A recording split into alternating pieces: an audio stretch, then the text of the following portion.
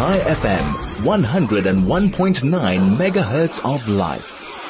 Welcome to Soul to Soul right here on 101.9 Chai FM. I'm Rabbi Kievman, and today I want to take you with me a little bit of a journey that 1 year ago I was privileged to make, and thanks to a generous philanthropist who visited our shul, it was a fully paid experience, and I was able to assist some other rabbis in the community also by getting them to join along on this trip to Kazakhstan.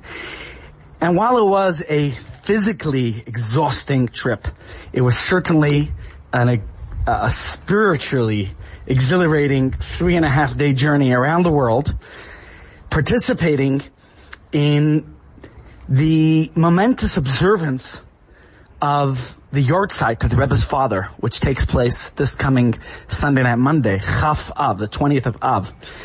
He was buried in Arway, Kazakhstan, in a city called Almaty, or Almata is the way it used to be called. And he was the father of the Rebbe. And I want to just share with you some of his teachings and insights and a little bit of a perspective on his life that I think everyone could really, truly gain from. And considering his yahrzeit, it's appropriate that we talk about it now as we approach the 20th of Av, the month of Av. And it's actually this year the 76th yahrzeit, the anniversary of the passing of Rabbi Levi Yitzchak Schneerson. Now the name Schneerson, for most people, is probably quite familiar to you, right? The surname of the Lubavitcher Rebbe, and the name of the Hasidic dynasty of all the previous Chabad Rebbes. On this day, the Rebbe, throughout his years of leadership, since his father passed away, he would always mark it with a Farbrengen and, Hasidic gathering for the community, where he would expound on the teachings of his father and his father's legacy. So that's what I want to do with you today, is to share with you some of his teachings. A lot of people aren't familiar with Rabbi Levi Yitzchak Schneerson. Many people haven't heard of him, not familiar with him, but just to think that he's the father of the Rebbe. And I want to share with you as well something amazing about the donor, the philanthropist, who sponsored my trip and the trip of hundreds of other rabbis for this special occasion. His name is Avi Shaulson. And on a side note, he came to visit us here in Santon 2 years ago with his family, and was one of the most generous donors we've ever had visiting our community. Was very, very generous for our hospitality. Now, Avi tells me that he came 1 year, I think it was a good 20 years ago, to Kazakhstan to pay his respects to the Rebbe's father on his yahrzeit. And he felt it was quite odd that the Rebbe himself, on his yahrzeit, hundreds of thousands of people flocked to his resting place. Yet on his father's yahrzeit, out in far away Kazakhstan, hardly anyone's there. He said maybe there were 40, 50 people who came to pay respects. And therefore, to honor the Rebbe and his father, this man dedicated a tremendous sum of his personal funds and invited other philanthropists to join him in paying the respects. So considering that last year was the 75th yahrzeit, he made a tremendous event. And while we were there, we basically delved into the teachings of this great rabbi, who was the chief rabbi of Ukraine before the war. And I'm going to go through some of my notes to share with you some of the ideas that we learned during that time. I was there for literally less than 24 hours. So, at my shul, I had the opportunity to go into the details of the trip. But today, I want to share with you some actual aspects and elements, a little bit of the bibliography, a little bit of the history of the Rebbe's father. He was born in 1878, and his great-grandfather was the third Lubavitcher Rebbe, the Tzemach Tzedek. Now, in 1902, he and his wife had their first child, who was later to become the Rebbe, who was named after the great-grandfather, the Tzemach Tzedek, also Menachem Mendel. What else is interesting is that the wife of Rabbi Menachem Mendel, the Tzemach Tzedek, was also Chaya Mushka, which is the same name as the Rebbe's wife, and the Rebbe married one of his cousins. So that's a separate story. Now, in 1909, Rabbi Levi Yitzchak was called to serve as the rabbi of the new shul in Yekaterinoslav, which is today known as the Dnepropetrovsk. And the family moved there from, I'm not sure where they lived before, but he served as the rabbi in that city for 32 years. But the last 18 years he was the chief rabbi, but that's when things got tough, because in 1917 is when there was the Bolshevik Revolution, and following that is when communism came to power, and basically religion became forbidden. And that's when a lot of trouble began. Now, just to give you a little bit of history, my name is Kievman, and the capital of Ukraine is Kiev. So that's where my family comes from. My father was born in Russia in 1937, and he experienced much of what communist life was like for the first decade of his life. Escaping from communist regime, running away from the Nazis. It wasn't an easy life back then. And if you think of Yekaterinoslav, this city was in some ways considered the central city of Ukraine for everything that's related to Judaism. Jews from throughout the region would look to Rabbi Levi Yitzchak, who was the chief rabbi of the city, for their guidance. And he served during those difficult, tumultuous times. It was a period, you think about after the Bolshevik Revolution of 1917, when the Stalinist regime came to power, or before that Lenin, and basically atheism was the culture, was the way of life. And if that wasn't your lifestyle, then you were in trouble, because it was so dangerous to be religious, and even more dangerous to be a religious leader. My father described to me in his childhood how they had to observe the Jewish practices basically clandestinely in secret. And Reb Leivik was determined, and he was fearless in his leadership of the community. He stood up to the Soviet authorities. He never wavered in his commitment for the Jewish community. And I'd like to share with you some of those insights of that time, because the Rebbe himself oftentimes told stories about how his father stood up to the regime.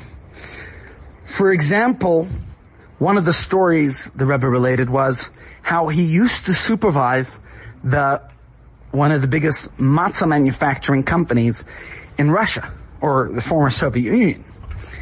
And then, when it was nationalized as a government company, they demanded that he continue to supervise. And he said, the only way I could supervise is by having my mashgichim, my designated supervisors, like the Beth Din has supervisors within every place that bears their symbol, whether it's food establishments, restaurants, or manufacturers.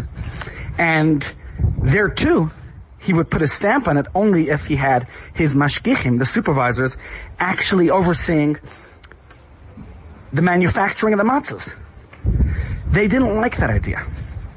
And to cut a long story short, it wasn't simple or easy, but he got his way. On the one hand, you could easily find an excuse for a rabbi to certify it, even if he didn't get it his way, because after all, the Soviet Union, the Russian regime, they were tough cookies to deal with. And they considered this sabotage, taking advantage of the government by demanding that there be supervisors, which obviously will come at a cost of payroll. You could have found any excuse. Punishment that could have cost his life, and actually ultimately did cost his life. They could have sent him off to the Gulag, and they ultimately did, and that's why he dies in Kazakhstan all alone.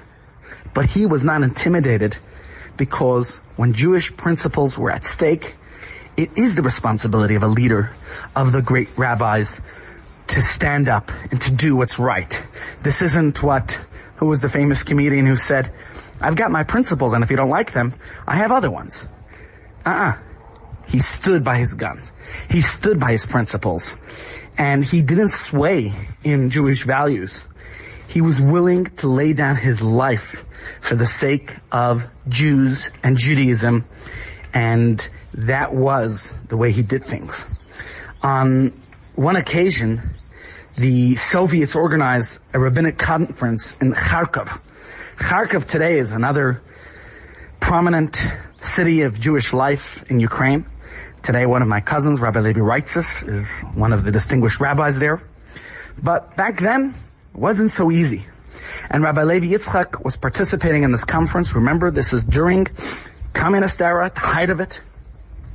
And during his stay, Rabbi Nachum Goldschmidt, who is the great-grandfather of my nephews and nieces, my brother-in-law, he was a young man from Yekaterinoslav who knew the Rebbe, who knew the Rebbe's father.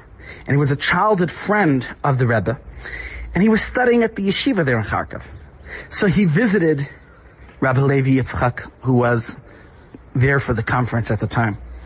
And Rabbi Levi Yitzchak told him that the government was persecuting Jews, was persecuting the rabbis, anyone who was practicing any semblance of religious life. And now they wanted him to sign some kind of document that would say that there's freedom of religion so that the world wouldn't condemn them. That's the irony. And he was a little bit confused, uncertain what he should do. Because on the one hand, if he would sign this statement, perhaps, maybe, the government would lighten up its grip on the Jews, and maybe things would become a little bit easier. But then the rest of the world would stop pressuring them to stop the persecutions. And if they don't really, if this is just a ploy, then they're just going to suffer more and there won't even be any external pressure. So he wasn't sure what to do. And he was analyzing this and discussing it with Rabbi Goldschmidt and thinking of the pros and cons of whether to sign this document or not. You could think, the benefits, the pros, the cons, what would be the right thing, if it would harm the community or if it would be beneficial to them. And at one point, he stood up and he spoke very strongly and he said, no, I'm not going to sign this. How can I sign? Even if they threaten my life. He said, I'm not going to sign this. And he made up his mind, right? He was presented with two horrible options and he decided to go with the truth that they were being persecuted, because that was the reality. Even if they threatened his life, if he wouldn't sign this document. And much later on, Rabbi Goldschmidt said that, he saw the inner strength of Rabbi Levi Yitzchak, that no intimidation could dissuade him from doing what's right. That was the moral fortitude, the inner resolve of this great man. And the Rebbe himself spoke about this, and he said that his father did not sign the statement, and he turned down the demands of the Soviet Union that wanted to make themselves look better to the world. But who knew what the consequences would be? And he himself paid for it very much with his own life. There are so many stories about his bravery and the courage that he had for the sake of Judaism. And sadly, though, the Jewish community needed the leadership of his moral and spiritual fabric that he was. But he was imprisoned for his crimes. And I'm going to share with you a little bit about that experience when we'll be right back. Chai FM, your station of choice since 2008. And welcome back to Soul to Soul right here on Chai FM. What a beautiful day it is today. And we're gearing up for the anniversary, the Yortzeit of Rabbi Levi Yitzchak Schneerson. And so I was sharing with you some stories of his life. And I would also like to share with you some insights of his teachings that I learned last year at his graveside. And I think that there's a lot that one could learn from just his personality, because as a leader, as a teacher, as a thinker, he stood up for his communities. He had the morals, the ethics to do what's right, not what was popular. And that really cost him a lot for his personal life. And that's why he was sent off to this faraway place. Let me just share with you some insights, because his scholarly teachings, his correspondence, because a lot of his writings were only discovered long after he passed away, and very interesting how he even procured ink. His wife would make for him ink while he was exiled in Kazakhstan out of leaves. So they had that element of just making things work. I think it's very important for us these days, when we're not exactly exiled and under torture and persecution, but for the benefit of our community, perhaps we are somewhat limited so that we can keep each other safe and well. So we are lucky to have those writings that were discovered much later. And let me just share with you one of the insights. There are 4 general methods of Torah learning, and they're known as pardes. Pardes is the orchard. Torah is like an orchard. You go through it. But the word pardes itself is an acronym of 4 dimensions, 4 aspects of Torah study. The word pardes, spelled Pei Reish Daled Samach. So it's an acronym for the words Pshat, Remez, Drush, and Sod. Pshat is the literal, simple meaning of the text. When you read a verse of Torah, there's a simple understanding of the verse, what the verse itself means. And although it's all anything but simple, it refers to the plain meaning of the words of the Torah, the plain meaning of the verse as we read it and understand it. The second aspect, the Reish, is a remez.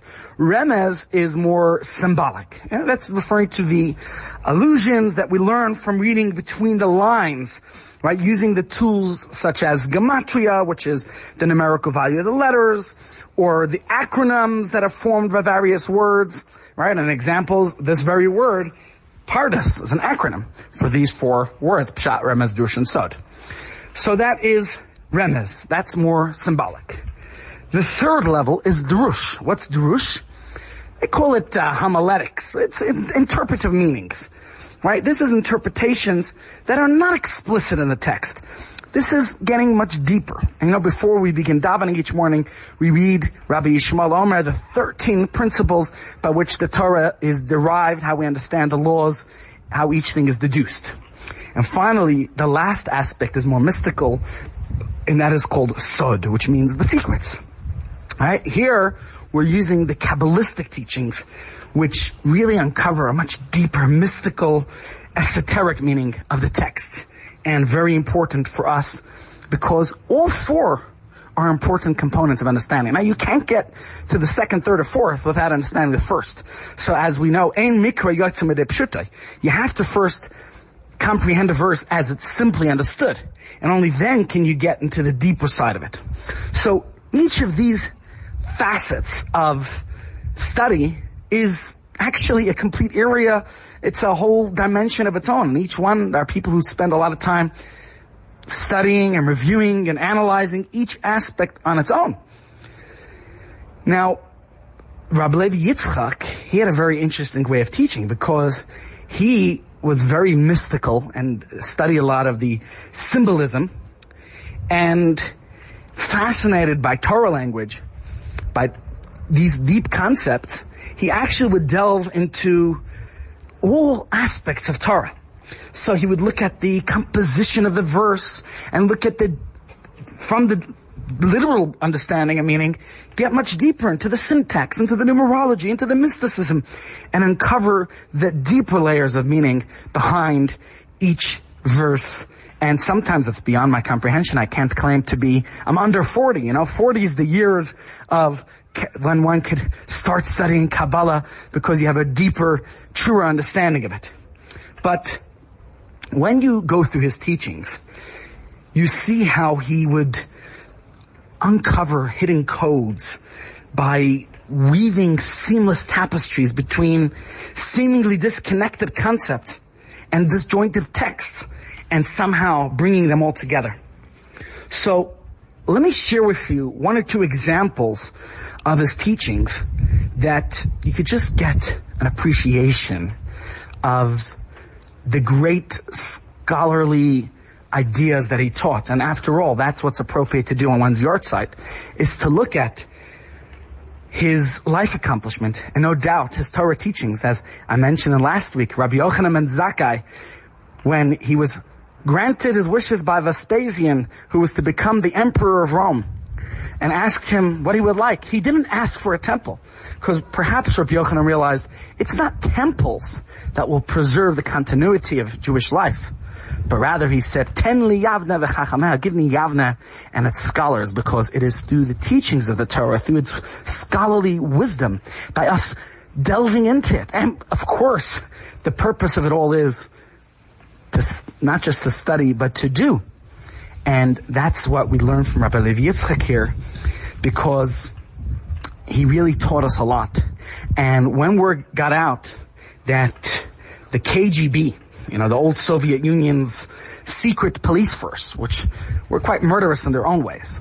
On a personal note, my grandmother was a secret double agent. She was very much helping the Hasidim. She came from a Hasidic family going all the way up to the time of the Alter Rebbe. And my grandmother was a person, she just passed away in 2004, close to 92 years of age. And she shared with me one of her most daunting experiences, and this must have been around 1941, when she actually worked for the KGB, but really, she was working for Chabad. And working for the KGB, she just had a secretarial job, but she was often fishing for information and to see what's going on. And one day she saw a Hasidic-looking man, looked like a rabbi, and he was actually known to the community as a very suspicious person. His name was Itcha David, or David Itcha. I'm already forgetting, she passed away 16 years ago. She told me the story then. Long before that, she told it to me. But David Itcha, this fellow was called a Musser. He was an informer. Although he looked the part, he dressed the part as looking like a chassid, he actually was working for the KGB, finding out who were those undercover rabbis and who were the shachtim, which her father was one of the shachtim. He was a ritual slaughterer providing kosher meat for the community in Moscow. And who was teaching and where was the mikvah? And they really couldn't figure it out, because the Hasidim were really doing a good job at keeping it at some point around then in the heart of Moscow.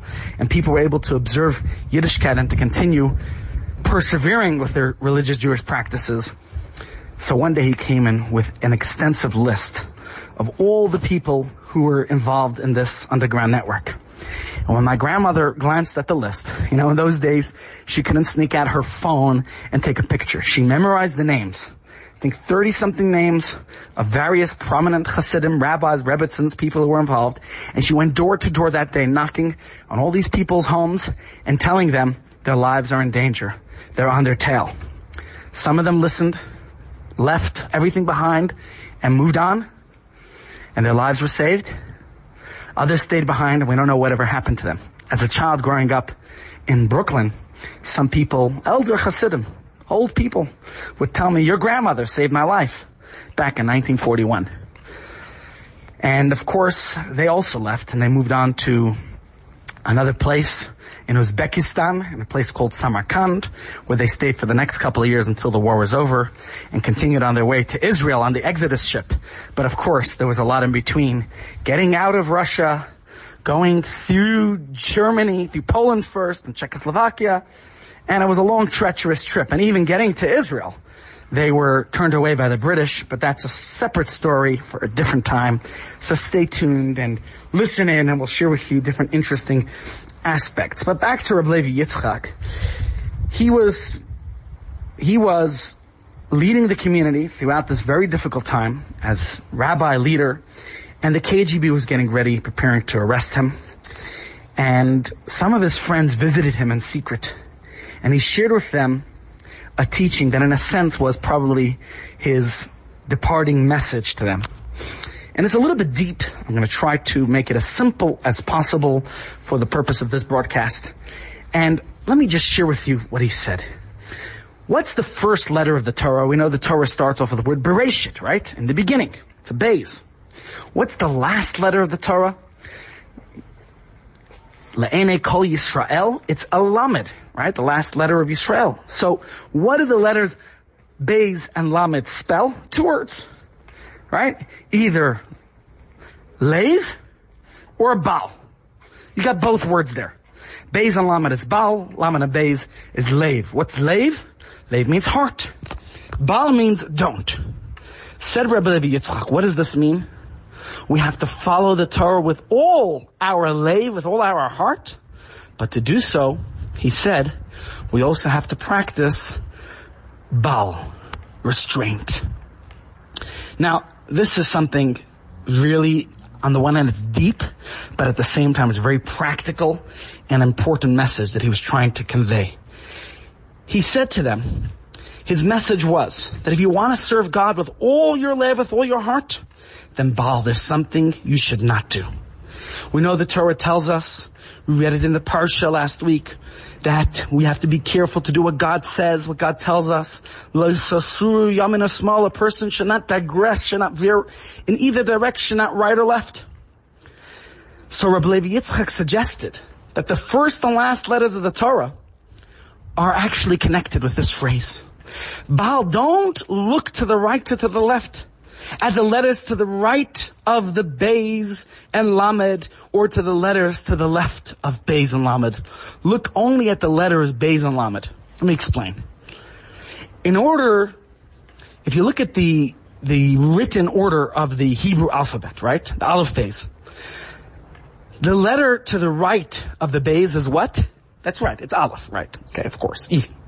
And the letter to the right of the Lamed is what? Chaf. Aleph and Chaf spell the word ach. What does ach mean? However. Now let's look to the letters that are on the left side of the Beis and the Lamed. What's the letter to the left of the Beis? Aleph, Beis, Gimel. Very good. The letter to the left of the Lamed is what? Mem. So together, what does that spell the word? Gam. What does gam mean? Also, in addition. So here was Rabbi Levi Yitzchak's message. If you want to be a complete Jew and serve God with all your heart, as we say the word lev, right? All you need to do is to remember the secret code of the first and last letters of the Torah. The secret code is follow the Torah's rules meticulously. So let's look at the word Baal. Don't turn to the right of your meticulous observance, to the right of Beis and Lamed, which spells the word ach. However, which is like, an exclusionary clause. For example, a person might say, well, under ordinary circumstances, I would never go to work on Yom Kippur. And I have a separate story to share with you about my grandmother, how she got away from working Yom Kippur in the 1920s as a 16-year-old girl. But stay tuned closer to Yom Kippur time when I'll share that story. Ach, look at that word. What's the letters on the right of Beis and Lamed? Ach, Aleph and Chaf. You see here, it seems under the Soviet Union, under these harsh, difficult conditions, I might just have to. So he says, no, the message is Baal. Don't do that. Don't turn to the right and detract from the Torah's rules. And similarly, don't turn to the left. What's the left of Beis and Lamed we said a moment ago? Gam. The letters Gimel and Mem.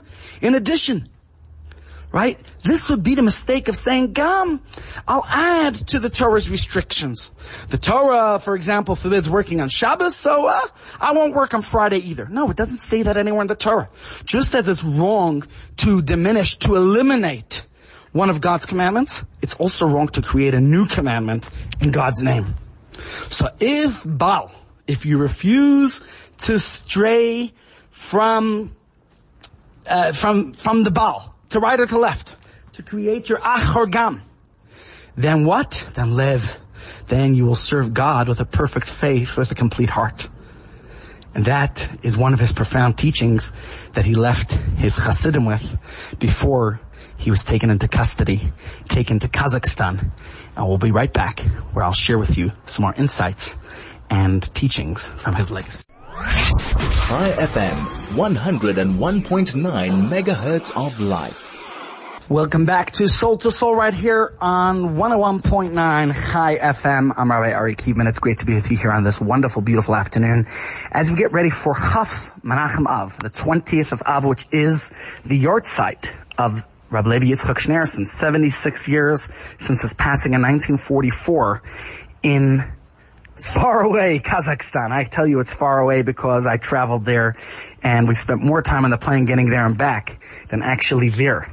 But as we approach his yahrzeit, I'd like to share with you some more of his teachings and legacy that shaped his son, who went on to change the entire world, his son being the Rebbe himself. And let me share with you one other teaching of Rabbi Levi Yitzchak in our remaining time. And it's a little bit more complex than the previous one. I hope you got the message there. But I think it's something that gives us an idea of how his teachings would flow seamlessly between the literal, the symbolic, the interpretive, and the mystical, as I was explaining the idea of Pshat, Remez, Drush, and Sod before. But to keep it simple, I'm going to try to explain everything. And there was a chamber in the Beis HaMikdash, in the Holy Temple, in which the high priests would quarantine annually for 7 days before Yom Kippur. And during this time, so if you're thinking you're quarantining now yourself, perhaps, well, guess what? The Kohen Gadol, you have good company. The Kohen Gadol would do it too before Yom Kippur to prepare himself mentally and spiritually for this holiest day, which is in about 7 weeks' time. Now, what was the name of that room? It had two names. One was called Lishkas Ha'etz, the wooden chamber, because it had wooden paneling. And it had another name that the sages gave it at a later point, and that was called Lishkas Palhedrin or Parhedrin, depending which version of the Talmud you're using, which is actually a Greek word that means assessors. And that was referring to the tax collectors who were appointed. Actually, it was an annual position, an appointment each year. And the reason, very simply, for being an annual appointment was to avoid any corruption. You don't want to get too close with the tax assessor, or that's where corruption comes in. So it was a position that was only appointed annually. And this is basically the room where the Kohen Gadol, the high priest, would quarantine for the week before Yom Kippur. Now, Rashi, foremost commentator of the Torah, provides some context here. You see, we know the story of Hanukkah, Yehuda the Maccabee, great hero. He established the Hashmonaim royal dynasty. You know, today the Hasmonean school in the UK is named for the Hashmonaim, or the Maccabees as well, right? So, again, Yehuda and his brothers, they were very righteous. But sadly, their descendants were actually corrupt, and they took to auctioning off the high priesthood for the highest bid. So it became a corrupt position instead of being the holy position that it once was. If you want to go further into history, they sort of what led to the destruction of the temple because of two Hasmonean brothers who were fighting for the position of leadership of the Jewish people. And one, his name was Hercules. You see, they even changed their names to become more Greek sounding. And the other one was Aristobulus. So it's a very sad story of our history of where it led to. But certainly they started off pious and righteous. But as they say that authority, leads to corruption and absolute. I'm already forgetting that expression. But the point is that it was a corrupt position. The high priesthood was basically sold off to the highest bidder. Now, this new breed of the high priests were not appointed for their piety, but for their wealth. So this, consequently, people unworthy of the high priesthood assumed the office, and we know, the Talmud tells us, that if they weren't deserving of this position, then they wouldn't survive Yom Kippur, because, they would suffer immediate death if they weren't worthy. So there was a period in time when actually every year there would be a new Kohen Gadol during this time of corruption, where people who weren't worthy were taking the position, which was very similar to like the tax collectors. And maybe that's why the room got its name called Lishkas Parhedrin, like the assessors, because this is where the Kohen Gadol, who wouldn't necessarily survive the next Yom Kippur, was positioned. Now, on the face of it, we understand why it's called the wooden chamber, because it was made out of wood, and Lishkas Parhedrin because of the unfortunate reality of that time. But Rabbi Levi Yitzchak, he took it a step further. He probed deeper and he uncovered the mystical links between those two names, between the names of Lishkas Ha'etz, the wood chamber, and at the same time why it was called Parhedrin, related to the tax assessors. And let me read it to you in his words because it's quite fascinating. He said that Eitz Moira ala Richas Yamim, trees represent long life. How do we know? Well, it says, Kimei ha'etz yemei ami, the words of the prophet Isaiah, like the days of a tree, so are the days of my people. Kol zman shehakohanim gedolim hayu ksherim tzadikim sheirichu yamim. So long as the high priests were righteous and enjoyed longevity, it was called the wooden chamber, because they were worthy of long life. But afterwards, he explains, when the high priests were not righteous and they didn't enjoy longevity, then it was called Parhedrin. The name is comprised of 3 words, besides from meaning assessor, as I gave you Rashi's explanation. The word Parhedrin could be broken into 3 words. Par, har, and din. Par means crumbling, har is a mountain, and din is judgment. And all of these allude to the severity and divine judgment. So let's try to unpack and analyze this. On the one hand, longevity is a product of God's kindness.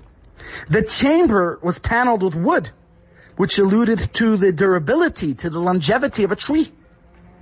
But when the high priests became corrupt and God responded with severity and justice, then they changed the name to Lishkas Parhedrin, which besides from meaning the room that's associated with the name of the tax assessors that only served in their position for 1 year, like these high priests had their position for just a year, Rabbi Levi Yitzchak actually broke it down further and gave us another understanding. And let's just analyze it. The word par, as I explained, is related to the word pirud. It means separated. Severity divides and disintegrates. You think about what a faribel does. Keeps people apart from each other. Well, that was one aspect here. The word har is a mountain. What's a mountain? It's hard. It doesn't move. Mountain stuck in its place.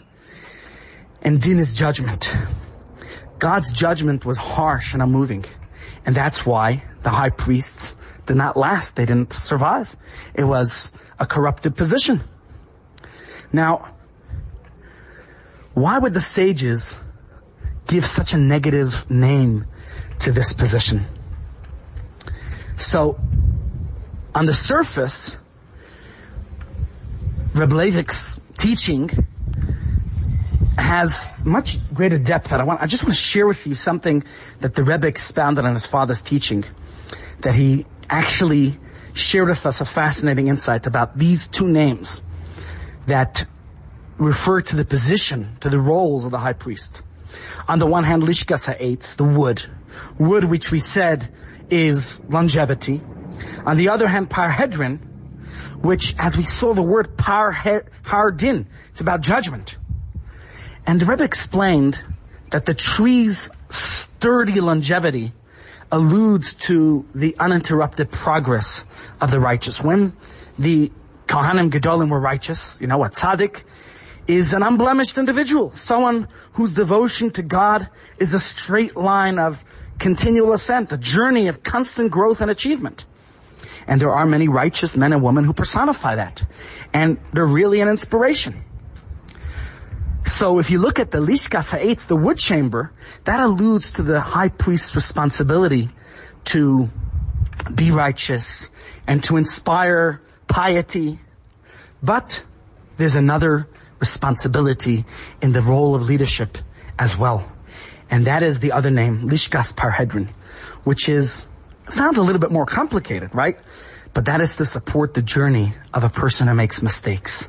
And yes, those later Kohanim Gedolim, perhaps they were corrupted. But there's a message here, because those who stray from the proper path, those who perhaps find setbacks and shortcomings, as most human beings, if we look at ourselves, we all do. We have our challenges and struggles.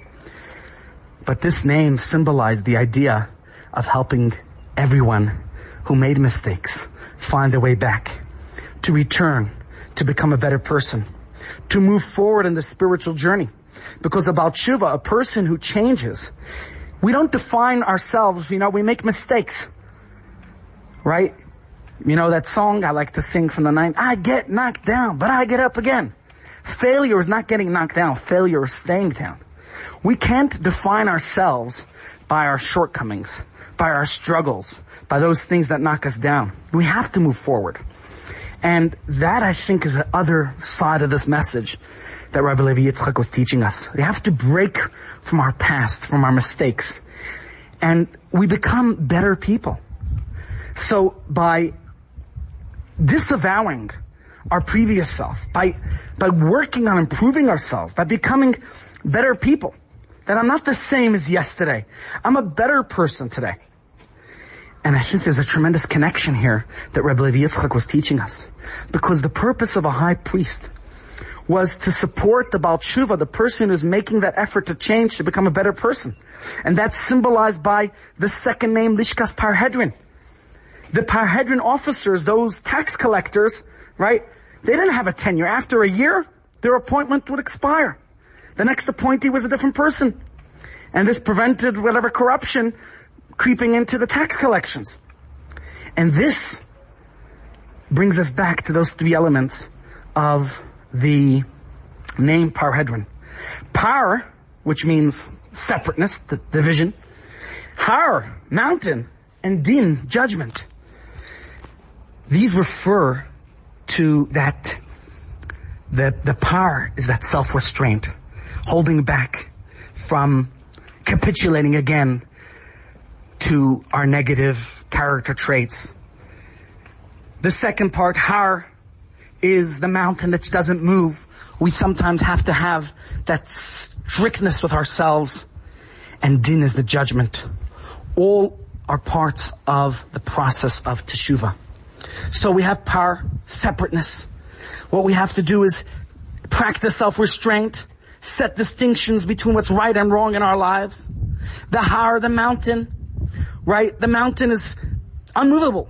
It stays in its place. We have to resolve not to go back to our faults and mistakes. And if we do, not to tell us it's okay. Right? You fail in your diet, say, okay, I give up? No. And the same thing is in our spiritual diet and our personal growth. We want to grow and change. And finally, din is judgment. What happens? Judge our past behavior honestly. Be accountable to our mistakes. And thereby, we could do teshuvah and become a better person. And I think this is a really deep teaching from Rabbi Levi Yitzchak about what the role of a high priest, of a leader is. That on the one hand, it is demonstrating piety, righteousness, like the Lishkas Ha'etz, like the tree, but at the same time, to inspire change, to influence one to become better in their life.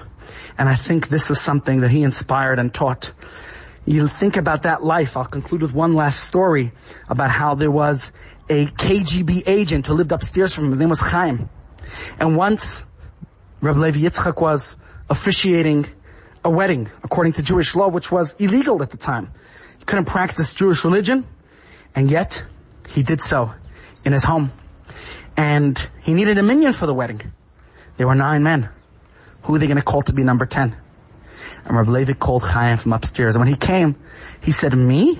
The KGB agent? And the Rebbe looked at him. If that's the way it is, so be it. But you're a Jew, and you could be part of our minyan.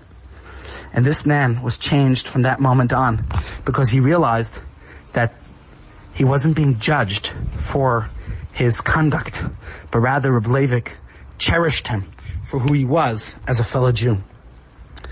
And sadly, after the Rebbe was arrested, and as I mentioned, he passed away in 1944 in Yekaterinoslav, and it appeared like the communists won and he was gone, because he passed away and his son took over in America. The Rebbe, long story how he survived, escaping from Berlin to Paris, and from Paris to Nice, to Vichy, and then from Vichy to Nice, and finally making it to the United States on one of the last boats leaving Europe in 1941. And the Rebbe succeeded. The previous Rebbe became the leader of Chabad in 1951. And the Rebbe continued that work in Russia and ensured that Jewish life, not just in Russia, all over the world, but particularly in the former Soviet Union, because that's where he came from, and the Chabad Underground Network never stopped, and Yiddishkeit continued there. You could watch a great video on YouTube or on our Chabad South Africa Facebook page, an interview with Rabbi Beryl Lazar about what it was like being a Chabad rabbi in Russia during the communist regime, towards the end of it in the 1980s, and then becoming open and official chief rabbi of the country.